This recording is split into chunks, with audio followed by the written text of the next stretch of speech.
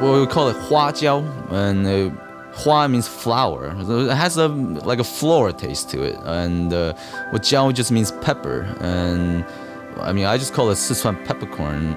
In China, you know, you go to a market, you see like thousands of bags full of like super fresh peppercorns. So many different flavors. Yeah, I was in love with the peppercorns in Sichuan. We think of it, Sichuan peppercorns as being this Asian plant. But in fact, these xanthoxylums, they're a pretty common genus, and they always tend to be referred to as toothache trees.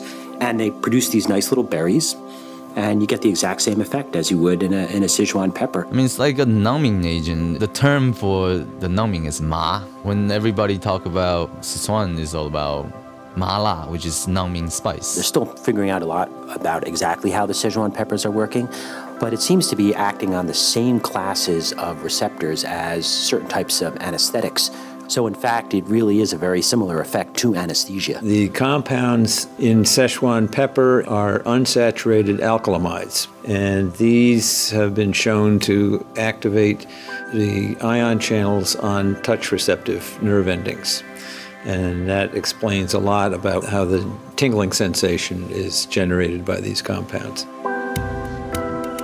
Well, my name is Han Jiang. I'm the owner of Han Dynasty. It's a Sichuan restaurant in America. We do authentic Sichuan. My name is Joe Rucker. I'm a biochemist by training, but I work on everything from viruses to taste.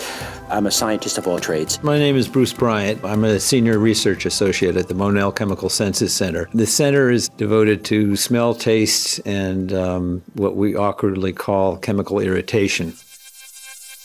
Things definitely taste a little different after.